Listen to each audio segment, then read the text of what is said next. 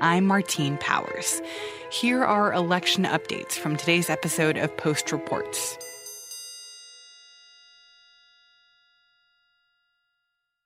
In a typical election year, candidates from dog catcher all the way up to presidential nominee would be spending their days meeting people right now. They'd be raising money from donors in living rooms around the country.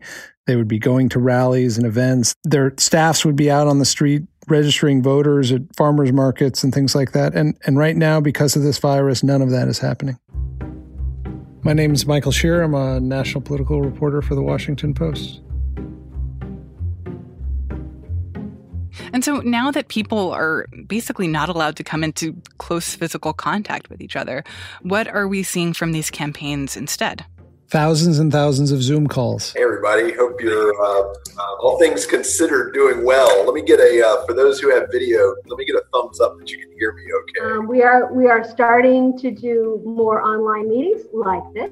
Lots of Zoom calls every day. At every level, people have sort of switched over to video conferencing as their sort of go-to. And we are having Zoom call after Zoom call. I would much rather be gathering together with you in person and having a barbecue. They're holding virtual town halls to educate people about, even basic things like the virus and what they can be doing from home. We are organizing and connecting digitally now. Everything's digital now. Lots of fundraisers online. We've had a happy hour, a virtual happy hour, and it's a real experiment in how politics is done. We've had this trend now for more than a decade, maybe 15 years of politics moving online and the art of campaigning being more based on email, being based on what's in your cell phone, being based on social media. And this has just radically accelerated that shift so that now what is online, what is digital is all that exists right now when it comes to political campaigns. And of course, we've seen this with Joe Biden in terms of him having these live streams from the studio that's now in the basement of his house. And President Trump is doing a lot of digital campaigning. But how is this playing out for smaller races?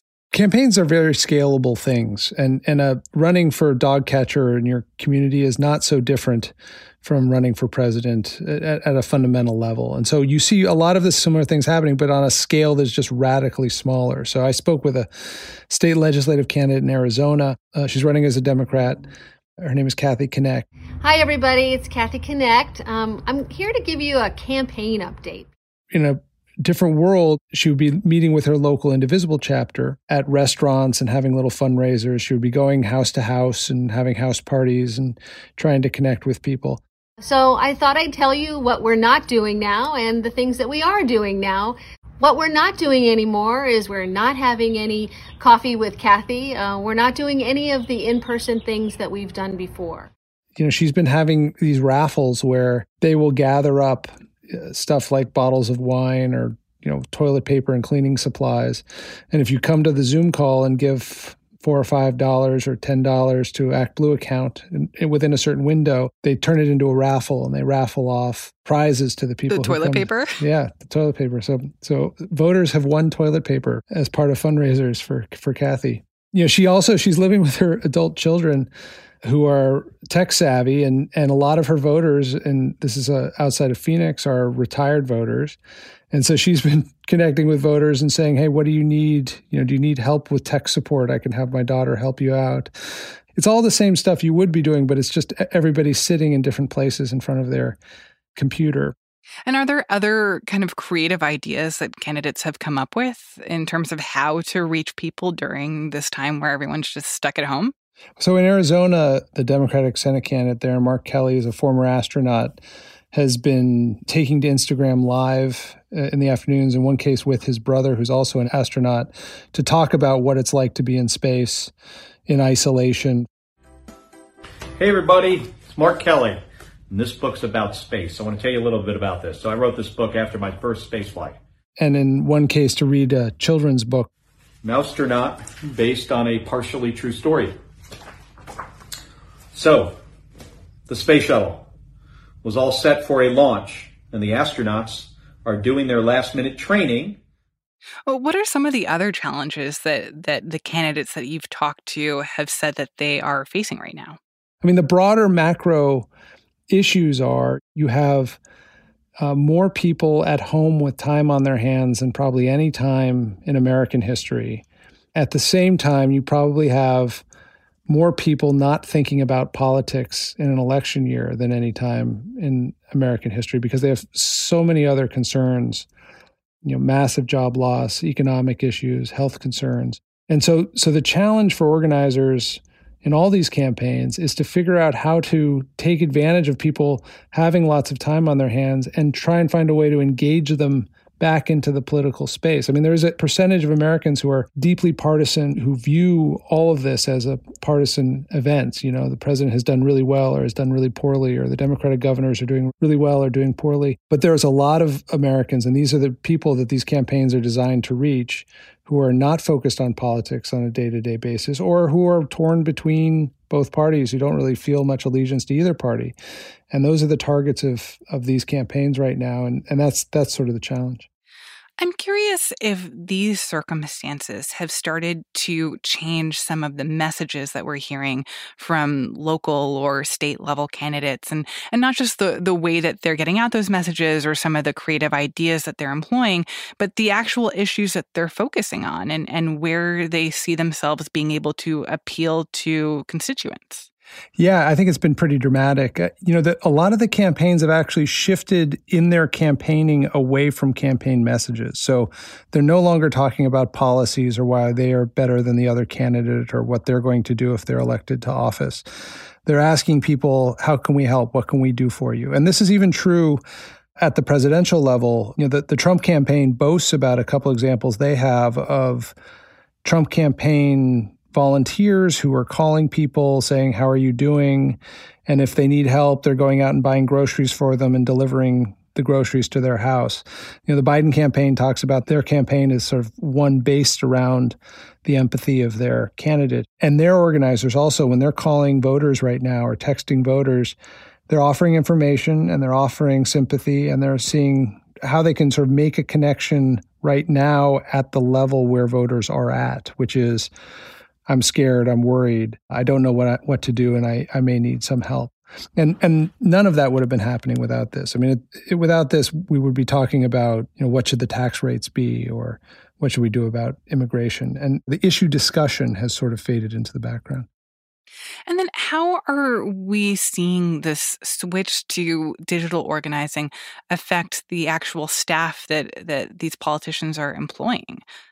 As the campaigns have shifted online to respond to the virus, it's exposed huge differences in how prepared the campaigns are to reach out. The Trump campaign has been building a pretty massive operation with millions of dollars spent, every month for years, building online communities around Trump so that they can communicate directly with voters.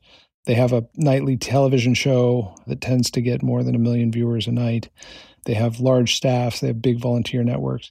The Biden campaign is trying to begin to catch up, but they're coming out of sort of a standing start. They finished the primary despite their campaign, which was tiny. They haven't yet added a ton of staff to their digital operation, and they're trying to produce the content they want and need to reach these people.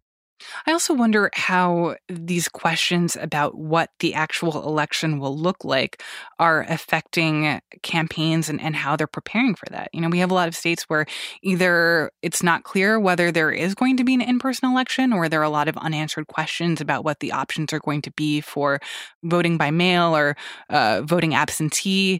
And how is that playing into the strategy that campaigns are employing to get out the vote if they don't know what getting out the vote is going to actually look like? Well, in the short term, what it means is a lot more focus on using the cell phone as like the fundamental way of contacting voters. I mean, both campaigns on the presidential level, also at some of the down ballot races, have basically apps they can give their volunteers, give them phone numbers to call, give them scripts to read, give them surveys to fill out about what people tell them, that keep data on who's being contacted. There's lots of texting programs. So that said, there's so much uncertain now and so much that is not being done that it's not clear what's going to happen later this year. I mean, for instance, Yeah, we've seen a lot of the Democratic primaries be delayed until June, which is actually outside the standard window for appointing delegates to the Democratic Convention. Secretaries of state and election supervisors around the country are scrambling now to shift and focus more on vote-by-mail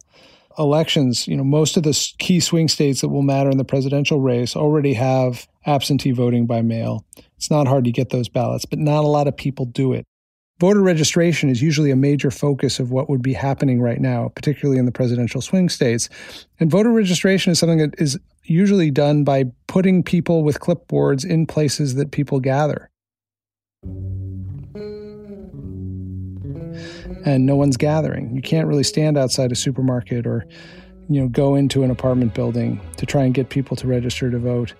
And that's a real concern, I think, for both parties in terms of how they're going to find the voters they know they need to find to win and get onto the rolls before November.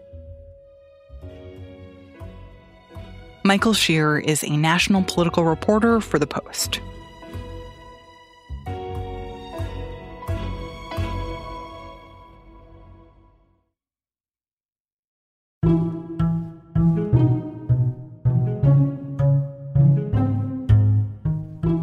That's it for this segment of Post Reports. Full episodes of our show come out every weekday afternoon. You can subscribe at postreports.com or wherever you get your podcasts. I'm Martine Powers. Thanks for listening.